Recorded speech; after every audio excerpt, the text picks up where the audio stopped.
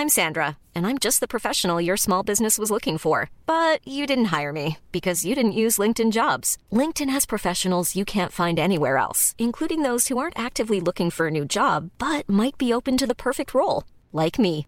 In a given month, over 70% of LinkedIn users don't visit other leading job sites. So if you're not looking on LinkedIn, you'll miss out on great candidates like Sandra. Start hiring professionals like a professional. Post your free job on linkedin.com/people today.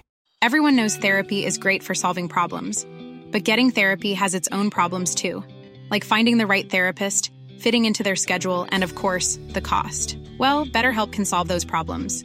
It's totally online and built around your schedule. It's surprisingly affordable too. Connect with a credentialed therapist by phone, video, or online chat, all from the comfort of your home. Visit BetterHelp.com to learn more and save 10% on your first month. That's BetterHelp, H-E-L-P.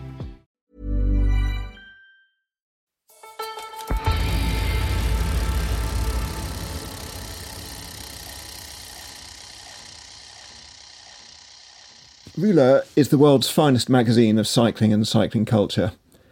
Established in 2006, Rouleur interviews the world's biggest cycling names and covers the world's biggest cycling races. Visit our website at rouleur.cc and subscribe to support our in-depth features, long reads, independent journalism, stunning photography and immersive cycling coverage. This episode of Rouleur Conversations is brought to you by GCN+. We're getting right into the heart of classic season now, and I've cancelled all weekend plans until the end of April, when I anticipate again cancelling my weekend plans through May for the Giro d'Italia. We all know that the classics are unmissable races, and you can guarantee you won't miss a moment of these incredible races with GCN+. You can watch all the major races, for both men and women, live and uninterrupted, with GCN+'s ad-free coverage. And for those days when you just can't get out of what's been planned, you can catch up at a time that suits you with a full replay, or GCN+'s selection of highlights packages. There's expert commentary, and then GCN+'s panel of knowledgeable ex-pros will analyse the action and explain the tactics. You can also get all the pre-race information you need with full previews, maps, profiles and start lists on the GCN app. With GCN+, the coverage continues all through the road and MTB seasons and beyond to the cyclocross and track seasons. And you'll have access to a huge collection of exclusive cycling films. There are over 150 to choose from, covering all aspects of the sport, with more added every week. A GCN+ subscription costs as little as the price of a cup of coffee a month, and all our listeners based in the UK and US can save 15% off an annual GCN+ subscription. Head to gcn.eu/rouleur15 to subscribe. That's gcn.eu/rouleur15. I'm Edward Pickering, I'm the editor of Rouleur, and this is Rouleur Conversations. We're going to be talking about the classics today and for the next few weeks. I'm going to catch up with James Start, Rouleur's roving photojournalist, who had the best seat in the house at Milan-San Remo, where he photographed the race from the back of a moto. I'll also be interviewing GCN Plus presenter and former professional rider Dan Lloyd to discuss this year's classics, and I'll be talking to Rouleur staff writer Rachel Jarry about Trofeo Binda. We also have a new edition of the magazine coming out imminently, Rouleur 118, the classics issue, and I'll be previewing one of the features, written and shot by James, on one of the archetypal cycling bards of Flanders, in Dizon. At Rouleur, we like beer and we like bike racing, and we see no reason why we can't mix the two. But first, I'm joined by James Start, safely back in Paris following a tough assignment in Italy. So James, how was your day on the back of the moto at Milan-San Remo?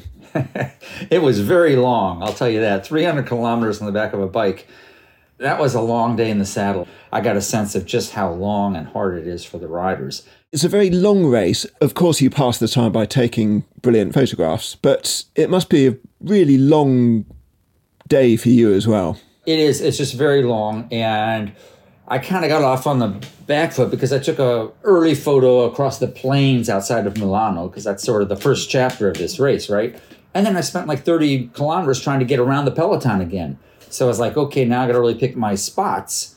And as a result, I didn't get to as many spots or didn't shoot as much as I would like. That said, it gave me the opportunity to see the race like I rarely do. If you're trying to follow it in the car, you don't really get the magnitude of it. You certainly don't get what you see on television, which is this magnificent ride along the Riviera. And I did get that, and I was able to see that. And I got to some wonderful spots there. And it is just such a stunning, beautiful race.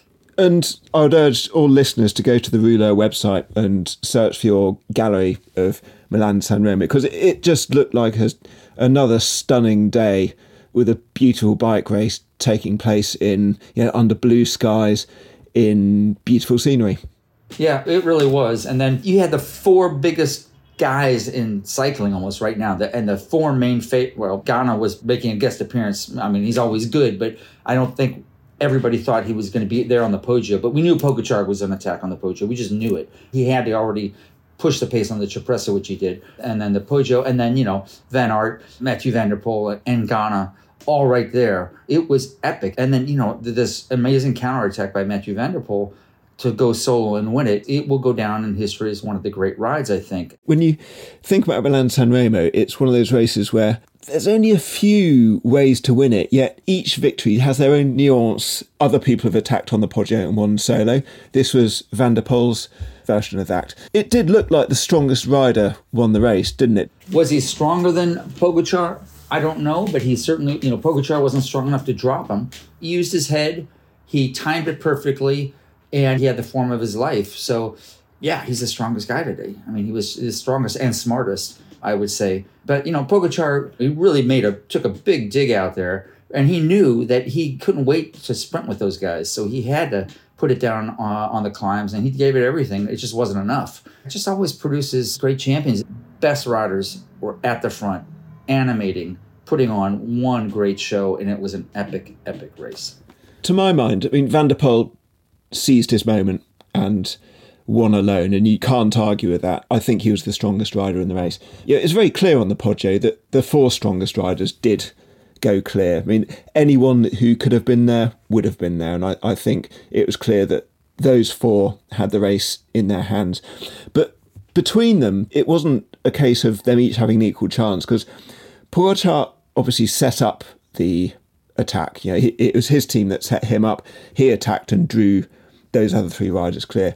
But when you looked at those riders, I felt Van Aert, I didn't think he was going to win. I thought that he was struggling to pull himself up to that attack. I thought Ganna looked incredible.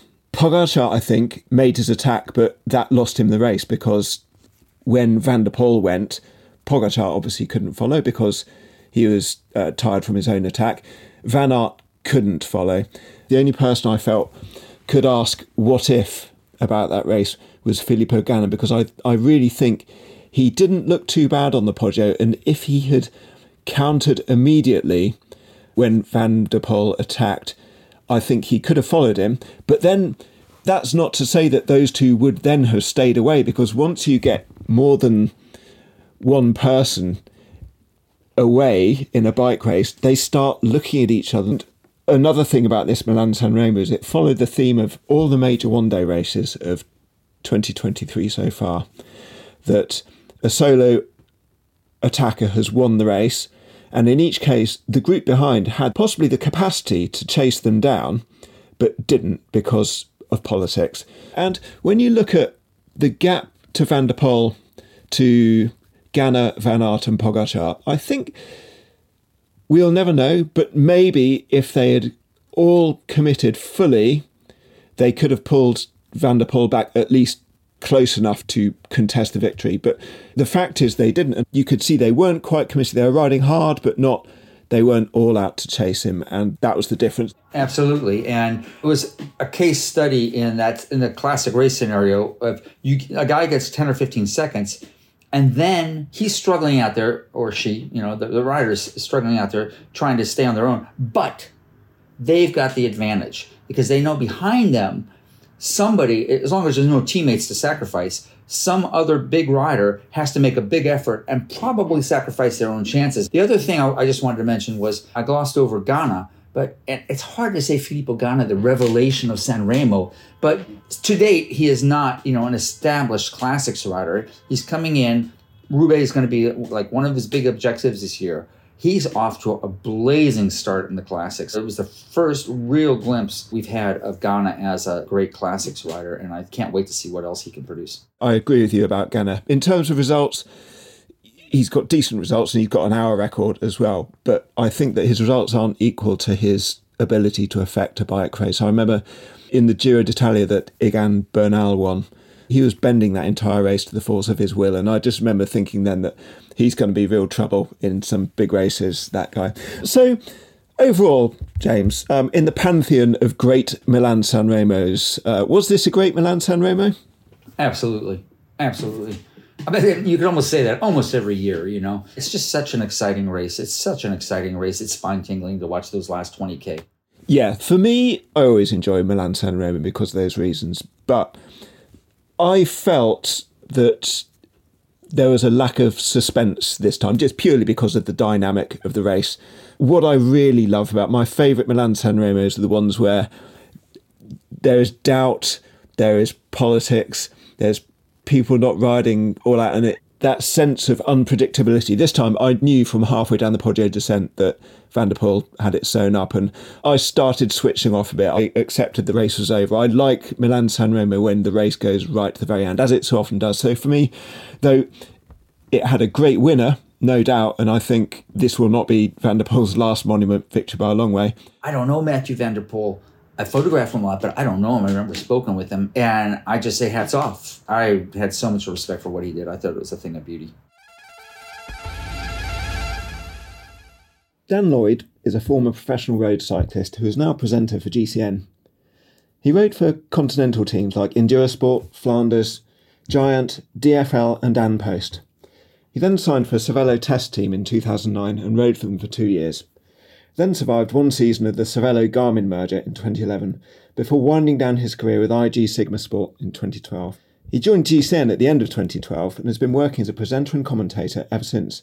Dan, welcome to Rouleur Conversations. Thank you very much for having me. Now, before we get on to this year's classics, Dan, I'd like to talk to you about your own experience of racing in Belgium, both on smaller teams and then for Cervelo and Garmin. So when you were a young cyclist, before you even turned pro, did you aspire to these races, or was the Tour de France or the Giro maybe more your inspiration? I mean, the Tour was obviously the one that was most covered here in the UK. It was quite difficult sometimes to get any insight or coverage into the cobbled classics. But I sort of came late to coverage anyway because I'd been into mountain biking, so I was watching the World Cups.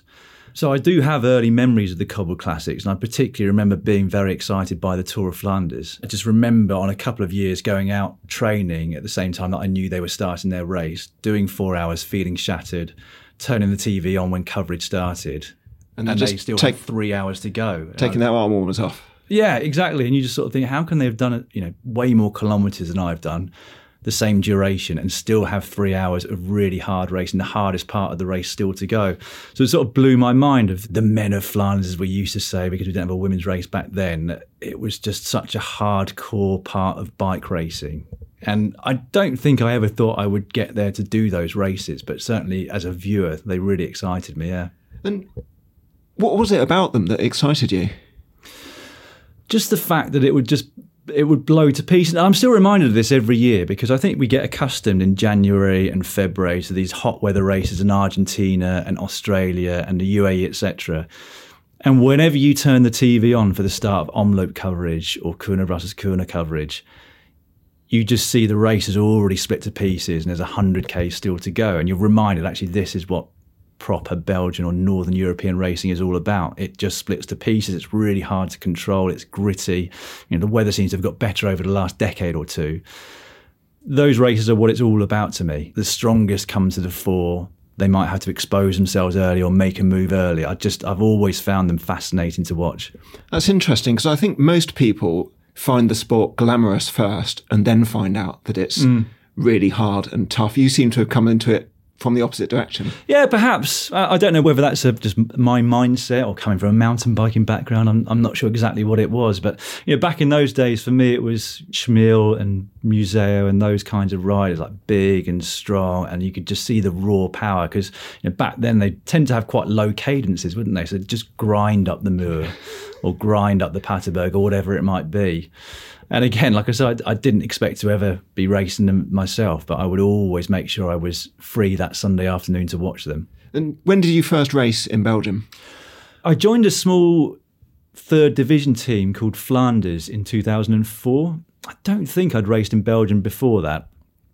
And it was a team that had been second division and the budget had fallen, but they were still getting invites to some fairly decent races. So I did the 3 days of De Panne. And that was really my first time racing against people like Hincapie, or I think Bona might have been there as well. I was probably the same age as Pogačar is now. I was 24. At the time, I felt like young and, I wouldn't say up and coming, but still developing and getting towards where I wanted to be. And so to be racing, or at least in the same bunch alongside those sorts of riders that you watched on TV or saw in the magazines, it felt pretty special. And going over the Haarkoek, I remember entering that just behind George Hincapie in the top 10.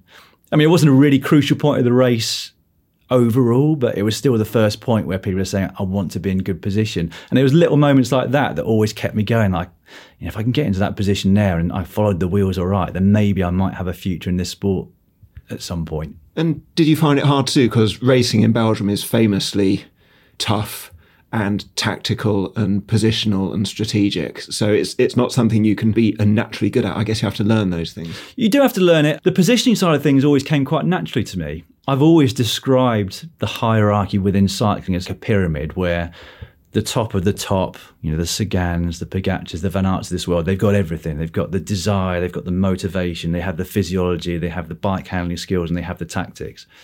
And as you go down either side, you eventually get to someone like me on one side who can position themselves well, but when it comes to the crunch, doesn't have the power and the physiology. On the other side, you might have somebody that's got all the physiology, but maybe doesn't have the desire to train hard, or they can't position themselves in the right place at the right time. So I had that one aspect that I could generally be in the right place at the right time. And I lived in Flanders, sort of not far from Oudenaarde, for a couple of years. So you quickly learn the roads and the corners and where you need to be.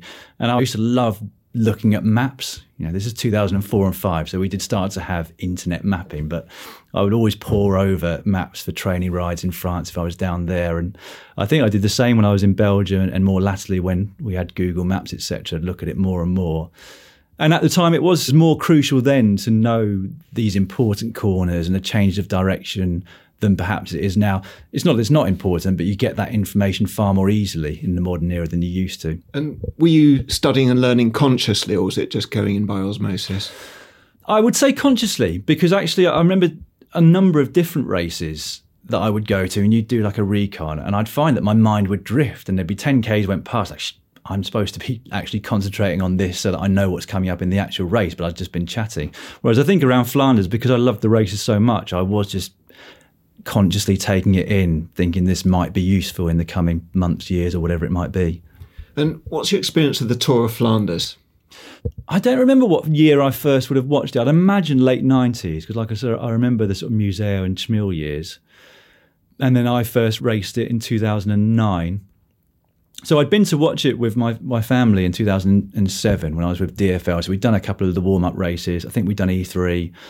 But as a second division British team, we weren't invited to the Tour of Flanders. So I'd seen it on the roadside, I'd seen it on TV, and then 2009 was the first of the 3 years that I ended up doing it. And what was your experience of the race? It was the best experience I ever had on a bike, I think.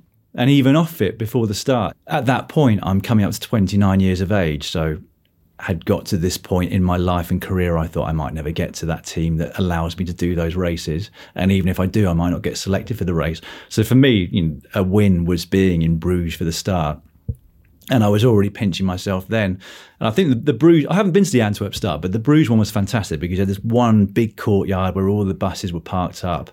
And then there was I wouldn't say it was an alleyway because it was probably a reasonably wide street road, but it felt like an alleyway because of all the crowds that were lined behind the barriers. So you'd ride down this and there was already a great atmosphere at that point. And then you arrive in this other market square to this huge platform where they're introducing all the teams and riders and are just packed full of people.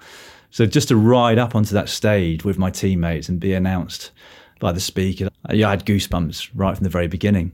Yeah, and the things you're actually quite good at it. I mean, you weren't in the front, you weren't in the front, so I shouldn't sound so surprised. I know. I mean, Ed not only sounds surprised on the podcast, there was a sense of surprise on his face as well. Yeah, my eyebrows were raised about it. I should say, of course, you were very good at the Tour of Flanders, and you came 45th in your 2 finishes, but 5 minutes down on the leaders, but a long way in front of a lot of the finishers. So, and you did your 3 Tours of Flanders on the old route. So tell us about the route, the process of racing. And of course, you were quite good at it, but you were as a teammate for riders who genuinely had a good chance of winning. And I think Hausler must have been second one of the years you raced. Yeah, in 2009, that was the first year. Yep, so without your help, obviously, he might not have finished that high. Might have won.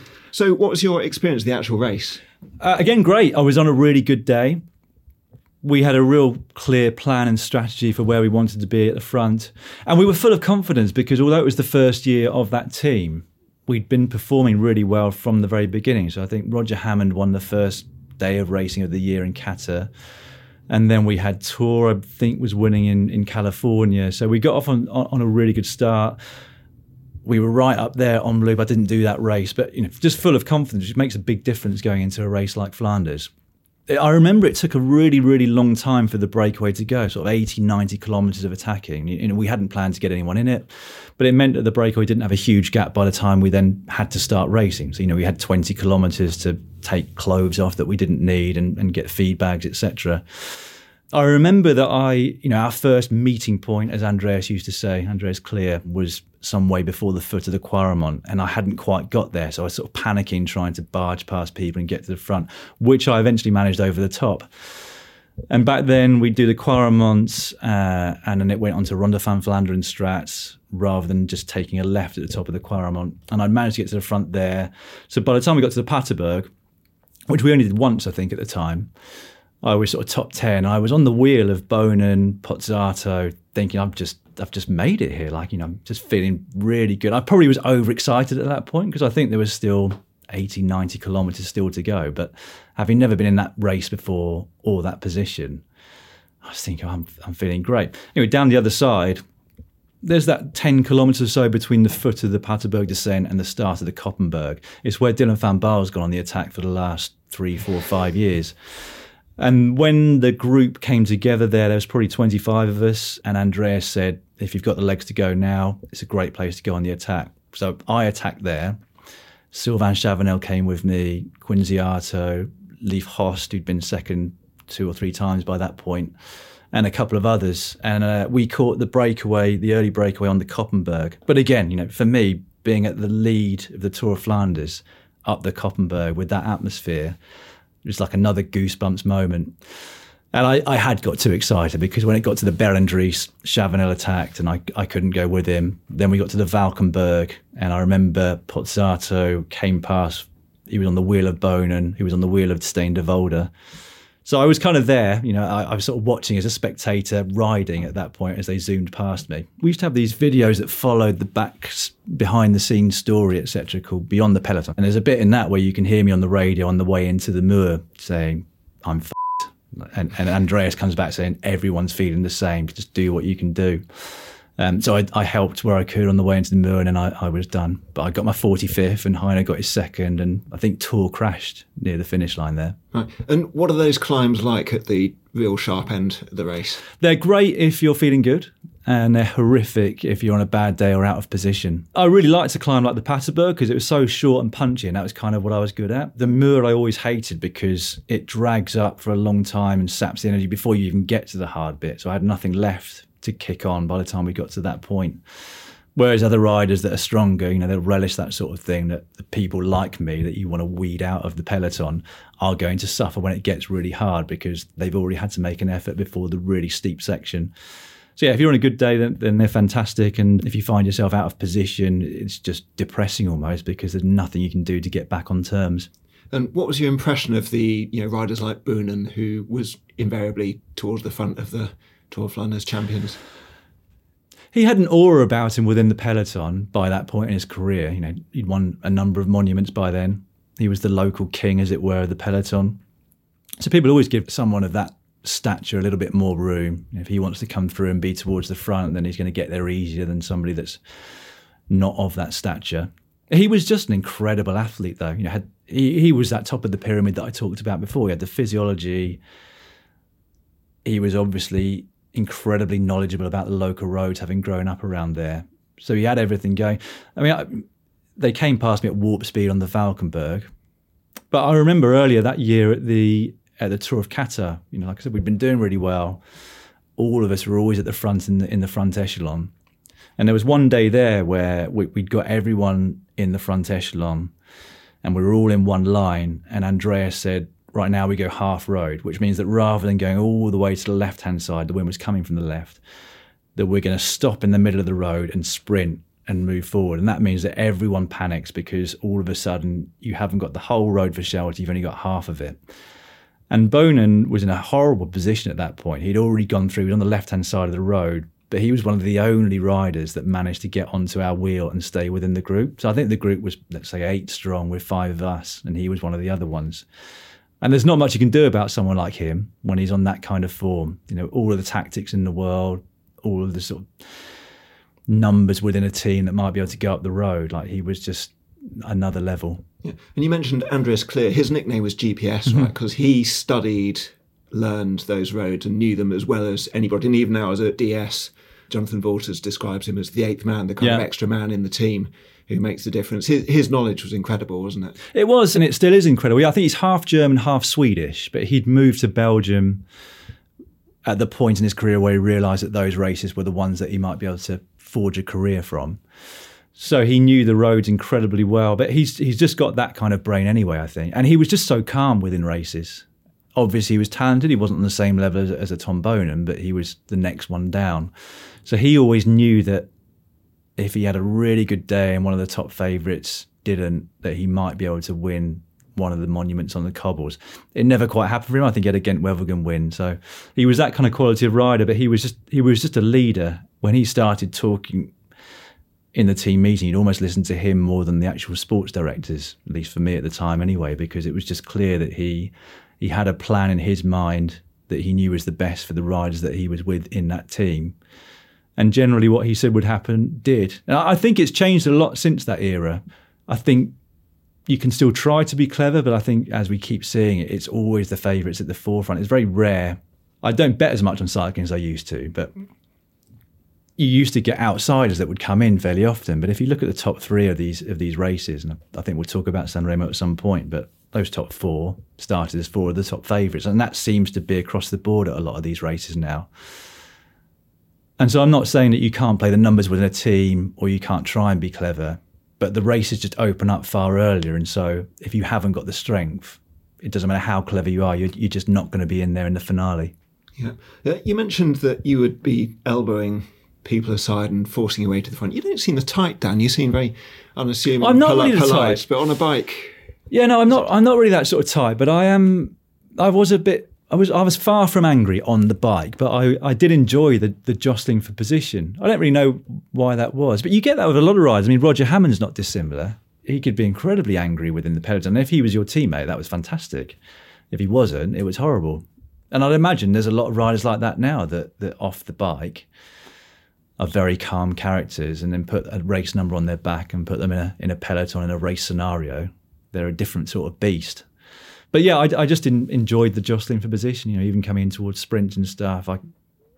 I just seemed to be quite good at not putting the brakes on and finding little gaps where I could just keep my momentum so that I didn't have to rely on my lack of power coming in towards the finish. And you rode it 2 more times, the Tour of Flanders, that is. What was your subsequent experience? I don't remember a huge amount about 2010. I'd been going all right on the lead into that one, but 2011... I'd had a horrible time in 2011. There was something not quite right. I remember on the lead into Paris-Nice almost wanting to call the team up and say, I'm just not good enough. I couldn't put my finger on what it was. I felt absolutely fine off the bike, no sniffle, just nothing wrong. But I just didn't feel myself on the bike. It sort of turned around in Paris-Nice, but then I had some bad luck during the first cobbled races, to the point where I wasn't even sure I was going to get selected for Flanders. But what I remember from that day and what a lot of other people now remember because of the video is that we had a plan And that plan was to go up the Nocteberg, or the Côte de Trieux as it's called in French, and just towards the top, really accelerate very hard. Because at the top there you turn right, then you get onto the Ronde van Vlaanderen Strat, and then it's the Nieuwe Quaremont. So that huge main road that's incredibly fast. And at the end of that, you're very close to the Oude Quaremont. So we thought we might catch people out, accelerate quickly, all be in the front for the Oude Quaremont. So I did that, leading the peloton towards the top of the Nocteberg. And I think because it hadn't been that hard up to that point, and we'd gone up the climb fairly steady, I had a lot of adrenaline because I knew what our plan was, and I also had quite a bit of energy and power left. So I went really fast, far faster than I've ever been into that right-hand bend, and as it turned out, too fast. So I stacked it, and that was my job done in about 30 seconds, I think, because I never got back to the front. And I don't think I finished that race. No, you did DNF on the results. But yeah, I remember, because I wrote the book about the Ronde, I remember contacting you about this, and I remember watching that video. I mean, I watched the video of the race, hundreds of times. And so I've seen you crash on that corner. Yeah, well, do you know what? I went back there last year. We did a documentary on GCN Plus about how to win the Tour of Flanders, and they wanted to get a lot of different angles of me going around the corner. So, I mean, I'm not very fit now, but I was sprinting as hard as I could into it, and I managed to get around it every time. Yeah, it's 90 degrees, isn't it? It's not, I mean, I guess you must have just caught a patch of dust. I don't know. I think I probably was going a lot faster in that race situation, and with the better form that I had 10 years ago than I do now. But yeah, it was embarrassing, but 12 years on now, I should be over it. It's there forever on the internet. It is. To show the children. So these days, you cover the races as a journalist, as a presenter, as a commentator. How has your understanding of these races evolved since you retired? It's evolved in a couple of respects. I think it's had to evolve to understand what I was talking about a few moments ago, that you can't be quite as clever in these races, that maybe the points where we would have meeting points perhaps aren't quite as important as they used to be. The race opens up a lot earlier, so you've got to, when you're thinking about what might happen and when, start thinking a lot earlier, I think, than you used to have to. One of the things that took me a while to get my head around after I'd finished racing and started commentating and talking about racing, I think I wasn't very confident in the initial stages. And the reason for that was because where I hadn't got any good results really at these big races, I didn't feel like I should be able to criticise the riders that were far better than me. How can I criticise someone that's just come fifth when my best result is 45th, and that was a good result for me? And it took me some years really to get my head around thinking, I kind of know, I didn't have the physiology maybe to be up there, but I think I had the head to know what to do and when, that maybe I should be more confident and say, well, actually, Van der Poel was stupid there. Like, he should have been saving energy. He was wasting energy here, there and everywhere. So that was one of the things I had to learn over the first few years that I finished racing. Other people are really good at it immediately. They don't care what people think or if they get a backlash on social media. But I think a lot of my head was thinking about what my former peers would be thinking about what I said and whether I had the right to say it or not, as opposed to what I actually thought. Yeah. And did you just feel guilty criticising what would have been a colleague 2-3 years previously? It is difficult because I can be a bit of a hypocrite on that front in some respects, because I'll often write back to people that are critical of our commentators, and I won't be harsh back, but I'll say, this is a person, and they'll probably read that because you've tagged them into it, and they're likely to be offended, and you don't know what sort of character they are. In the next day, I might be commentating and saying about a rider that I think they've ridden badly or done the wrong thing. So I try and do it in the right way. And I think once you're in the limelight in any respect in the world, whether it's a sort of celebrity status, as Hollywood star or a sports person, for sports people in particular, no one really gets into it, I don't think, or very few get into it because they want the adulation, they want the spotlight. It comes because they're so good at their sport that a lot of people know who they are, and commentators and journalists will criticise what they do if it's wrong. And so, if I'm criticising riders, I try to do it in a way that's not overly critical, because they're a person, they probably realise themselves, but you want to be able to explain it to the public so that they can see where somebody might have got it wrong. And people are passionate about the sport. You and I are very passionate about it, and there's thousands and thousands and thousands of other fans that they want to know what's we think about it or what other people think about it. So yeah, it's a sort of fine line to tread. I'm still sort of deciding in my head to this day the best way to go about it. What do you try to do when you're commentating? What's your USP or what's your modus operandi about with commentary? I change it based on who I'm commentating with. So sometimes I'm doing lead commentary, not often. I tend to do lead commentary during the Grand Tours in the middle of the stages to give, in the Giro d'Italia, to give Rob Hatch a rest because we've now got coverage from kilometre zero every day. At the Vuelta, that'll be to give Carlton a rest in the middle. And then other times I'm co-commentator. So for Tour of Flanders, for example, we'll have Carlton commentating at the start and finish, and then I'll take over in the middle to give him a break so that he's fresh for the finale. And so if I'm with, Robbie McEwen, then you want to ask him questions that he knows the road so well. So again, he might not have got the best result, but that's not because he didn't know how to. It was just because he didn't have the legs to do that. He was a sprinter, but he's really knowledgeable. So you want to get that knowledge out of him. And he's very good at that anyway, but I think you can ask the right questions. And then obviously if I'm co-commentator, then I'm spending less time talking and more time really looking at the screen. It's very easy to criticise commentators, but there's a lot that you're having to think about, especially as the lead commentator. You're trying to look at the screen, you're trying to look at what they've got coming up next. If it's a quiet time, you might be looking at notes for something to say. And so often you find there's a crash and you're looking down at your notes because nothing's been going on. And all of the people viewing think, why on earth have they said nothing about this big crash? So that's when you need the co-comment to say, oh, crash, and it gets your attention back onto it. So yeah, I tend to sort of decide what my role is going to be depending on who I'm with, because everybody's got their own sort of style and way of going about things, and I'll try and be a bit of a chameleon and fit in with that. And the audience that you're commentating for ranges from somebody who may have just switched on cycling for the first time in their lives all the way through to nerds who know more than you and I. And how do you get around that challenge of communicating effectively to both those kinds of people? It's difficult. Ironically, the most difficult race of all to take that into account for is the Tour de France, because the Tour de France is the pinnacle of the sport. There are more ardent fans than the rest of the season that are actually watching hours and hours of coverage of that.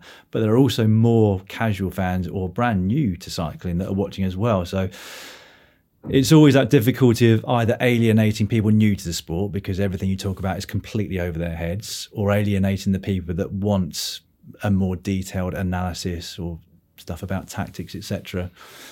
Thankfully, we've now got 5 hours a day, so you've got enough time to appeal to both. But it is, again, it's a tightrope walk of trying to not alienate either side. Again, it's just something that you end up having to accept that.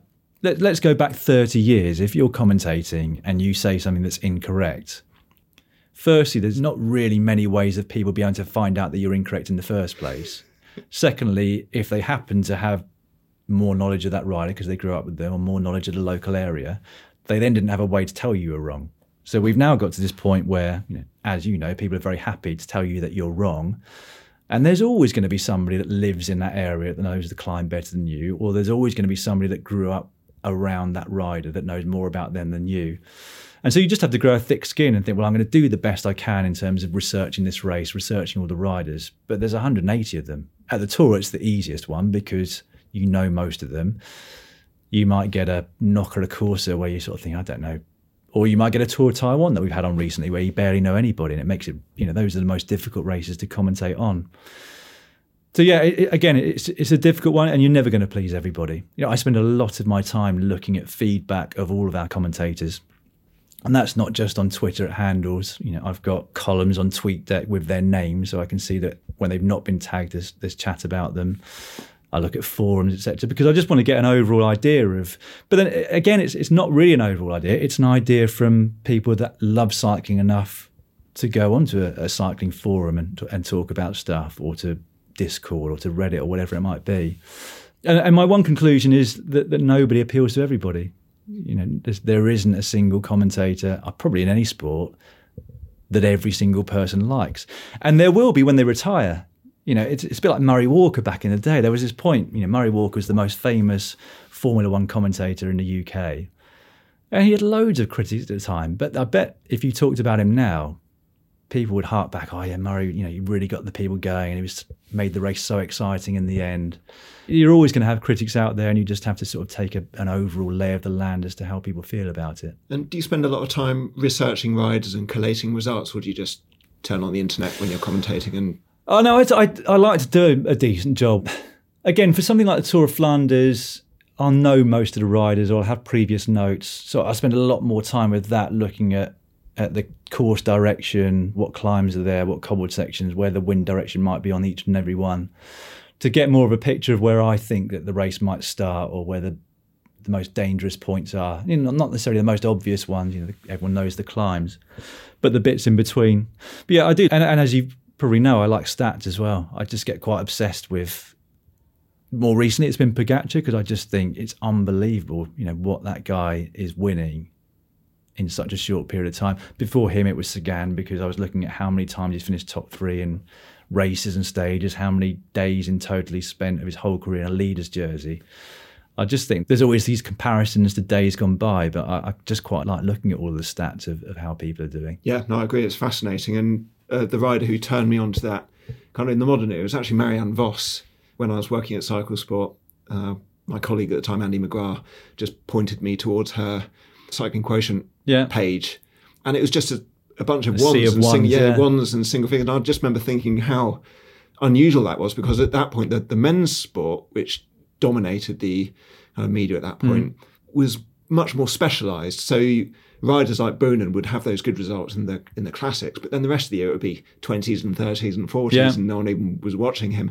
And the Grand Tour winners were the same. They were doing their thing in the Grand Tours, but you wouldn't see them in the classics. Whereas now there is that overlap, isn't there? There is, and that's absolutely fantastic. Like I just think it's brilliant that we've got a guy that's won the Tour de France a couple of times, that's desperate to win San Remo, desperate to win the Tour of Flanders, because we don't have to go back many years to a point where Contador and Froome would barely even race. But I think between Contador and Froome, they won one-day race. That was a lot of ones. Giro dell'Emilia or something like that, Contador won. And so you were used to just seeing them come out for the big stage races, and in particular the Tour de France, and dominating there, or being right up there. But I just love the fact that these riders now, they're doing fewer days of racing, but they want to win a broad spectrum of big road races. And they're more than capable of doing that. Because I was in real fear that the sport would get quite boring, because there seemed to be a formula for winning the Tour de France that Sky had worked out. And to be honest, I couldn't see a way of, for me, that formula was perfect. Like, if you wanted to win the race, it worked. It made a lot of sense to me. But my fear was that was the end of that. It was just going to become really boring. So I'm relieved as much as anything to see how the sport's developed over the last 3 or 4 years. I would say the sport is more exciting than it was for a long time. It is right now. I mean, this is a conversation I've had with Killian Kelly, amongst others. It's exciting now because we were used to people waiting for specific times, maybe in the last 20 Ks, and you knew that you weren't going to see the big champions really go for it before that point.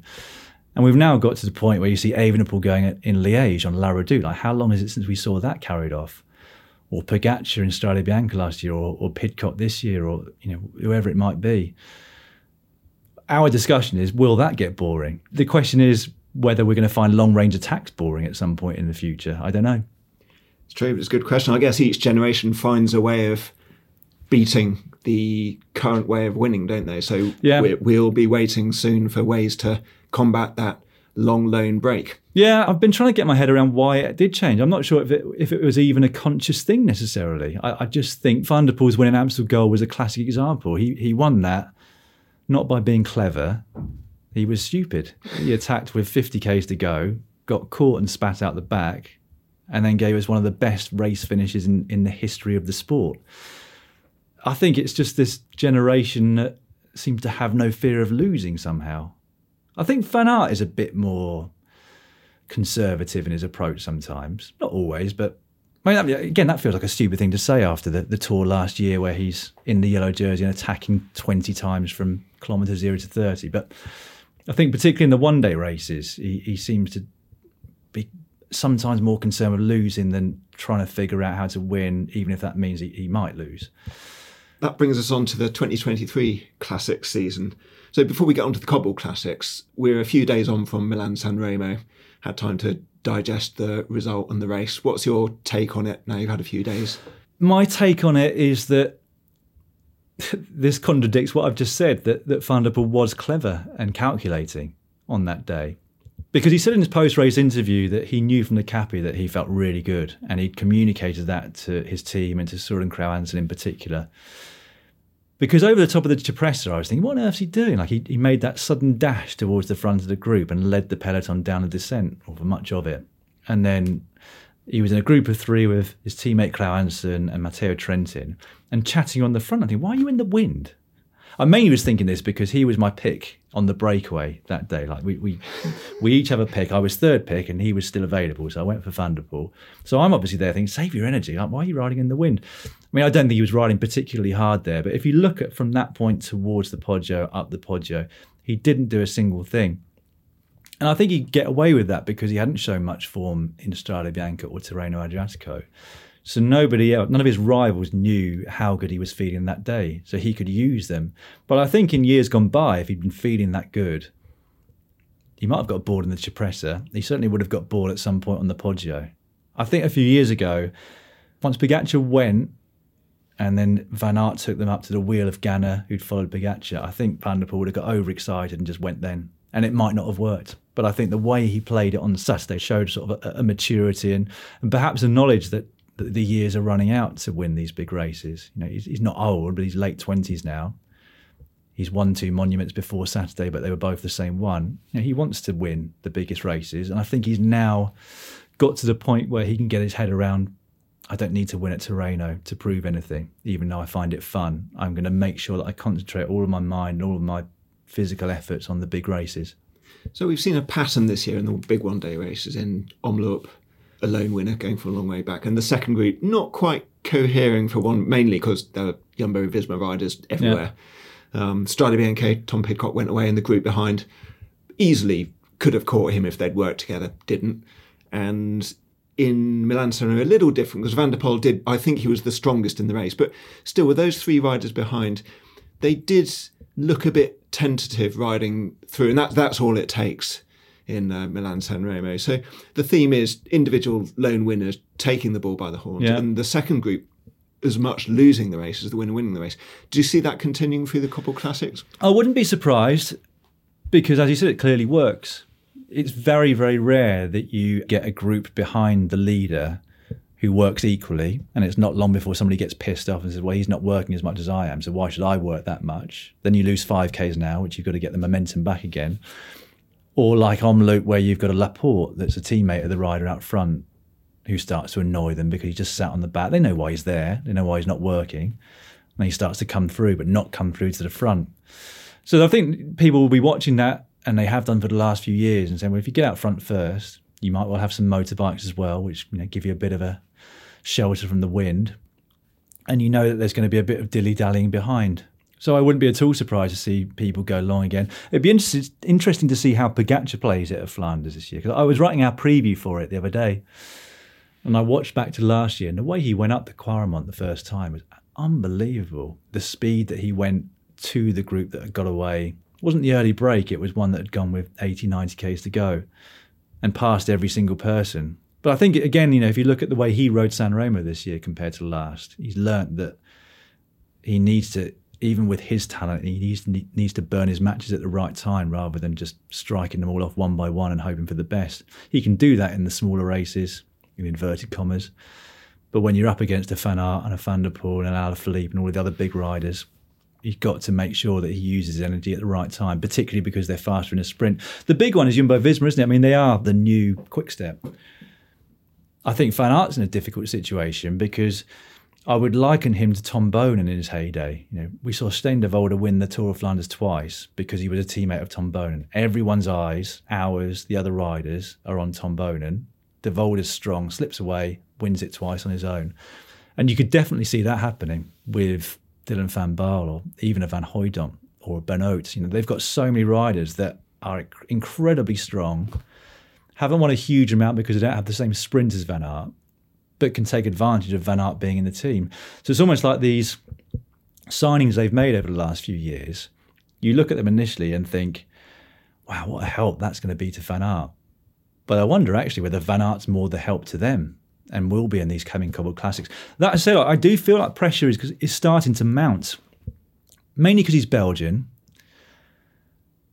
But when you start to look at his strike rate at the biggest races, one-day races in the world, it's falling short of Pogačar and Van der Poel. He's consistently high, isn't he? But it's always in the top 10, almost always. All of them are. I was looking the other day, I think I tweeted about it, that between them they have now done 35 monuments and they've been in the top 10 30 times. They've never not finished. They've never been lower than 22nd in any of them. They're incredibly consistent. But we've now got Pogačar on 3, Van der Poel on 3, Van Aert on 1. And that difference between 1 and 3, him to Van der Poel, is the couple of inches that separated them at the Tour of Flanders a couple of years ago. Had he won that, they'd have 2 apiece, and it wouldn't look the same way. But that's how it is, and I think that the pressure is going to mount on him, because for Van der Poel, well, I've got a monument this year. I'd like to get another one, but I've already got one in the bag. For Van Aert, he hasn't taken a single win this year. He's got a really, really strong team, but he's yet to win a cobbled monument, and that pressure is going to mount and mount and mount until he does win one. And lastly, you have specialised in the past in quite obscure and very successful bets. You must follow the results in quite a detailed fashion to build the knowledge to be able to do that. Yeah, I've always had quite an obsession with results. In fact, somewhere at home in the loft, I will have multiple binders of mountain biking results from the 90s. And I used to love that, some of the results people would give you individual lap times. I used to love sort of looking at people's lap times, whether they'd been consistent or really blown up or whatever it might be. And then when I was racing on the road, I really couldn't wait for the results of a race to come down. I would scour down and think, that guy's done really well. He's in 33rd. Like, that was a good result for him. So I'll probably do it a little bit less now. And I think, from a betting point of view, I said this earlier, but you tend to get the favourites filling the top 3 spots. And I think that the bookmakers have got wiser to it as well. The really long odds that you might get on a rider that I'd think, actually, they've got quite a good, not good chance, but they have got a chance of winning today's stage. You don't get any more. One of the bets you were talking about was on Jean-Christophe Perrault at the Tour de France one year. I think he was 500 to 1 and he came 3rd. But you're not going to get a 500 to 1 shot coming 3rd at the Tour now. If Pogačar and Vingegaard don't crash, it's almost guaranteed they'll be on the podium. Whoever the other rider is probably not going to be much longer than 20 to 1. So I sort of lost interest in that because the value didn't seem to be there. But I still look at the odds just to sort of see where people are at. So yeah, I just like numbers, really. That's why I like the stats. It's kind of why I liked betting for a while, because I was just interested in the numbers side of things. Yeah. Dan, we're going to have you on again in a couple of weeks, so we'll see how our thoughts will have unrolled in Gent-Wevelgem, E3, etc. Looking forward to that. May the wind be at your back and at the backs of the riders you bet on. Thank you very much. I'm interrupting this podcast to remind all listeners to subscribe to Rouleur, the world's finest magazine of cycling and cycling culture. Our latest edition, out now, is Rouleur 118, the Classics issue. The Classics are the beating heart of world cycling. These grippy, tough, atmospheric races in the chilly north of a European spring are full of character and excitement. Yes, the Tour de France is colourful and glamorous, but the Classics are real life, a kitchen sink drama compared to the operatic grandeur of the Tour and Giro d'Italia. We're celebrating the Classics in Rouleur 118. The magazine features an exclusive interview with Eritrean rider Binyam Girmay. Girmay is one of cycling's most prominent rising stars. He won Gent-Wevelgem and a stage in the Giro d'Italia last year, and he tells us he is aiming even higher this year. But results aside, as the most successful black African rider the sport has yet seen, Girmay is smashing down barriers and paving the way for many more to follow. Also in Rouleur 118, interviews with Movistar's new signing Lian Lippert and Spanish classic stalwart Imanol Erviti, who has ridden more editions of Paris-Roubaix and the Tour of Flanders than any other current pro. How do you win the Tour of Flanders? 7 different champions, including Lizzie Deignan, Tom Boonen and Johan Museeuw, tell us how they achieved victory in the Ronde. And we've taken a deep dive into Flemish cycling culture and visited the best cycling bars in Flanders. Rouleur 118 is available now. To support our journalism and receive a magazine every 6 weeks, please subscribe. Go to rouleur.cc, hit the subscribe button and enter the code podcast15. That's podcast15 to get 15% off our regular subscription price. And now, back to the show.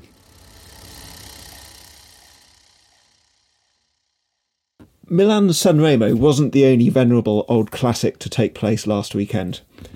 One of the oldest women's races, Trofeo Alfredo Binda, was on Sunday, and it was won by Trek Segafredo's Shirin van Anrooy. Van Anrooy finished 23 seconds ahead of a small group of sprint, which was won by her teammate Elisa Balsamo, who's also defending champion. Rachel Jarry is Rouleur's staff writer. She watched the race. Rachel, looked like a very good day for Trek Segafredo. Yes, I think Trek Segafredo executed their tactics perfectly. It was an interesting lineup for them because they're kind of without their older, more experienced riders, like Elisa Longa Borghini wasn't there. Ellen Van Dijk and Lizzie Deignan are still away on Van Dijk's pregnant and Lizzie's still on maternity leave, coming back to fitness. So they had Gaia Rollini, who's a talented young climber. Then they had Balsamo and Van Anrooy, supported by Amanda Spratt and Brodie Chapman, I think. So it was quite a different lineup for them, but they executed the plan perfectly. And I think when a lot of teams were expecting it to be a sprint, they went for it with an attack and surprised everyone. And then because of the dynamic in the chasing group behind, Van Anrooy stayed away and they were all looking at each other. And it was a great win for her. Really nice story because it's obviously her first World Tour win and she's had an amazing season in cyclocross. And to come over to the road and win a race like that, it's really, really impressive. Tell me more about the lack of cooperation in that second group. Seems to be a real unfolding theme. Yeah, I mean, they were just all looking at each other. I don't know if it was because they had Elisa Balsamo in that group and they thought, even if we bring Van Anrooy back, Balsamo will win the sprint. And Trek were very, very good at closing down all the moves. So I think that was maybe just a bit demoralising for the other team. They did keep attacking and then people were quickly brought back and the group sat up and looked at each other again. And then there was also Lorena Wiebes behind with a lot of SD Works riders chasing. So I don't know if they were also thinking if it all comes back together, we'll have Wiebes in the group as well and Shu might win the sprint. But it was quite negative racing, actually. I was kind of hoping for somebody to launch an attack and stuff, but it's always easy to say that when you're watching it on TV, and it had been a really tough race. So yeah, it was just no cooperation, really. And that's textbook, isn't it, as well, because Balsamo did end up winning the sprint for second place, and that tends to suggest that for the other teams, there wasn't really much to do to win the race. It was one of those things where, Trek were the strongest team on the day. And I think SD Works, they were the big losers, really. They had no one in the front group, which is so unusual for them. Kind of women's cycling's like de facto super team, basically. For them to not even have anyone in the front group is pretty rare for them. But they put all of their eggs in the Lorena Wiebes basket. And she, probably encouraged by how well she was climbing at Omloop, they believed that she would get to the finish line and be able to sprint, but she was distanced on the climb, so she wasn't there in the end. Before we get on to the winner, just a bit more about Wiebes. I mean, she said that she wants to be more than a sprinter. Did you sense that she is getting towards the point where she can compete in these races? I think so. I mean, she was very, very close to staying with that group till the end, but I'm just interested to see. I mean, if she does go down that road, and the fact of it is, if you want to climb better, you probably need to be lighter. And when you lose weight, you can then lose a lot of power. So it's just going to be interesting to see how she'll balance keeping that, top end speed that makes her so fast and that strength and power. If she wants to get lighter and climb better, it's a difficult thing to balance, I think. And it's going to be interesting to see how she goes at races like Flanders, where the climbs are a bit more punchy and maybe a bit more suited to her than the ones are in Trofeo Binda. So the winner, Shirin van Anrooy, she's the world under-23 cyclocross champion. This seems to be a real breakthrough result on the road for her, though, doesn't it? Yeah, she's not won a big race like this on the road, but she's been really strong. I mean, last year on the road, she was really strong as well. It's not a complete surprise or anything. And I think we're seeing it on the men's side as well. These riders who do cyclocross throughout the whole winter, they're flying when the road season comes round. They've got that intensity, that speed, and they're kind of used to that adrenaline that you get when you start a race. I think that's paid off really well for her. And I mean, I've heard her say in interviews that Trek are developing her really well, and she really wanted to finish the cyclocross season and come straight back in for Strade Bianche. And they sort of said to her, no, you need to have a proper break, you need to take some time off. And actually recover and enjoy the success of cyclocross. And then when you come back to the road, you'll be fresher and you'll be able to have a good classics campaign. And it's really paid off. And Trek are, for a long time, been at the forefront of that very professional approach to women's cycling. And that's why they've always had really good riders. But I mean, she's a great example of someone who they're developing carefully and not putting into a load of races just because they know she might have a chance to win them. They're making sure her welfare is at the forefront, which is good to see. Who do you think is going into the main part of the classic season with the most confidence now then, Trek or SD Works? I'm not sure. I mean, it's difficult to say because a lot of SD Works star riders for the classics weren't there at Trofeo Binda, like Demi Vollering wasn't there, Kopecky wasn't there, for example.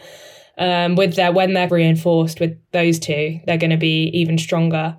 Whereas I'm not really sure where Trek will look to for more reinforcements compared to the team that they had at Binda. There's not really anyone I can think of who was necessarily missing who will then come in for the classics and change that lineup. But I think what this race will have done is given Trek a lot of confidence that Lorena Wiebes, she isn't unbeatable, and if they race it hard and are clever with their moves and their attacks, then they're as good as SD Works or better. And it's exciting for everyone watching that this kind of rivalry between the two teams is developing, because women's cycling in the past, there has been seasons where SD Works have completely dominated, and obviously it's better viewing if there's teams who can put up a fight to them. And lastly, any other eye-catching results for you? For me, I thought it was good to see Arlenis Sierra from Movistar up there in fourth. She was isolated in that group. It's the only Movistar rider. And to still pull out a sprint, she finished third in the sprint from the bunch behind Van Amroy, is really impressive. And I mean, she had a good showing at Omloop as well. She was off the front on her own for a long time before Kopecky bridged across. And I have a feeling like a big result's coming for her. She's always there or thereabouts. And then also British rider Claire Steele's got a top 10, which is really impressive. And she's kind of just having a really great start to the season, actually. And she's an older rider. I think she's 36 years old, come from duathlon, so a really different pathway into the sport. But really amazing to see her being up there in that kind of company, ahead of the likes of Marta Cavalli, Nui Adoma, Juliette Labou, really established riders. She's getting a better result than them. So that was really impressive to see, I thought. Hopefully more to come. So thank you, Rachel. We're looking forward to a huge series of races now. So successive weekends are going to see Ghent-Wevelgem, Flanders, Roubaix, Amstel and Liège, with Flèche Wallonne shoehorned in there as well. Big question is, can the old guard reassert themselves? Our new magazine, Rouleur 118, the Classics issue, is just about to start dropping with subscribers. As always, it's packed with brilliant features, and I can't wait for our readers to get it. We've got interviews with Binyam Gourmet, Leanne Lippert and Emmanuel Oveti, a deep dive into Flemish cycling culture, and a series of interviews with 7 Tour of Flanders winners. But we also sent James Start into the heart of Flanders with the orders to find a Flemish cycling bar and not to leave until he'd spent a good few hours enjoying the atmosphere and documenting it. The resulting feature, A Place in the Sun, is one of the highlights of the magazine. So James, you get all the hardest jobs in Rouleur. Tell us about In the Zone. In the zone. I always thought it was in the zone, but actually it's in the sun. Yeah, it was actually Nico Matin, the former professional, who's now an ambassador with Quarmont Beers, who turned me on to it. He said, there's this one great bar, it's over by the Kemmelberg, and it's a friend of his, and he's from that kind of region of Flanders. And he said, you got to go to this place. And it's magical. It's lost in time. The guy has this amazing collection of old Belgian bar paraphernalia and cycling imagery and collections. I mean, old black and white portraits of champions of past, posters from the Tour of Belgium, and these beautiful, like almost hand-painted posters and things.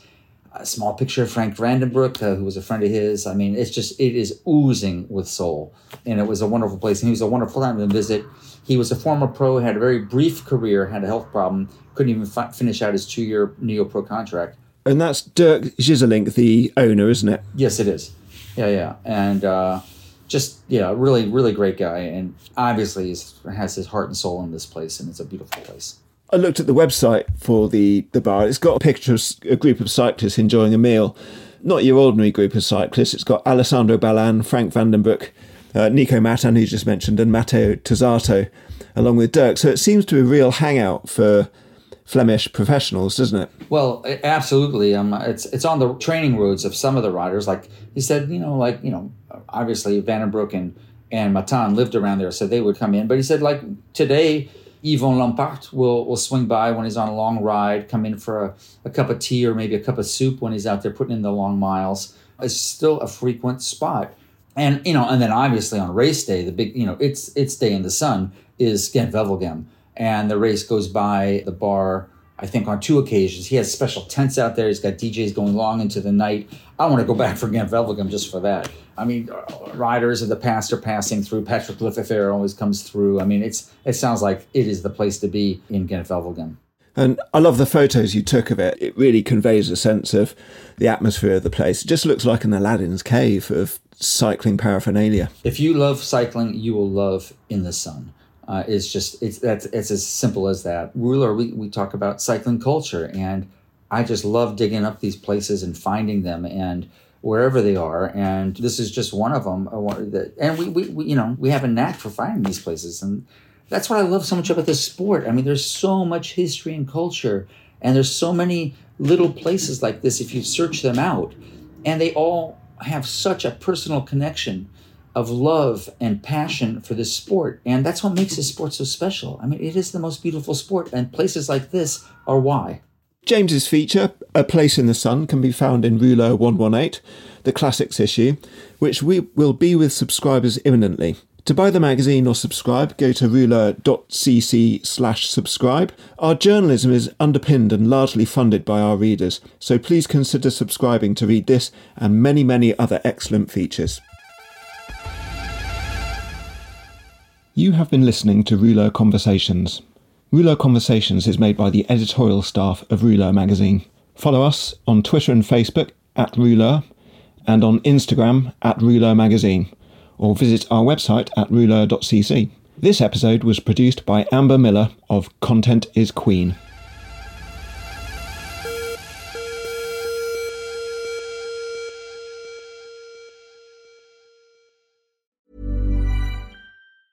Hi, I'm Daniel, founder of Pretty Litter. Did you know cats tend to hide symptoms of sickness and pain? I learned this the hard way after losing my cat, Gingy. So I created Pretty Litter, a health monitoring litter that helps detect early signs of illness by changing colors, saving you money and potentially your cat's life. Pretty Litter is veterinarian developed, and it's the easiest way to keep tabs on your fur baby's health right at home. Go to prettylitter.com and use code ACAST for 20% off your first order and a free cat toy. Terms and conditions apply. See site for details. Planning for your next trip? Elevate your travel style with Quince. Quince has all the jet-setting essentials you'll want for your next getaway, like European linen, premium luggage options, buttery soft Italian leather bags, and so much more. And is all priced at 50 to 80% less than similar brands. Plus, Quince only works with factories that use safe and ethical manufacturing practices. Pack your bags with high-quality essentials you'll be wearing for vacations to come with Quince. Go to quince.com/pack for free shipping and 365-day returns.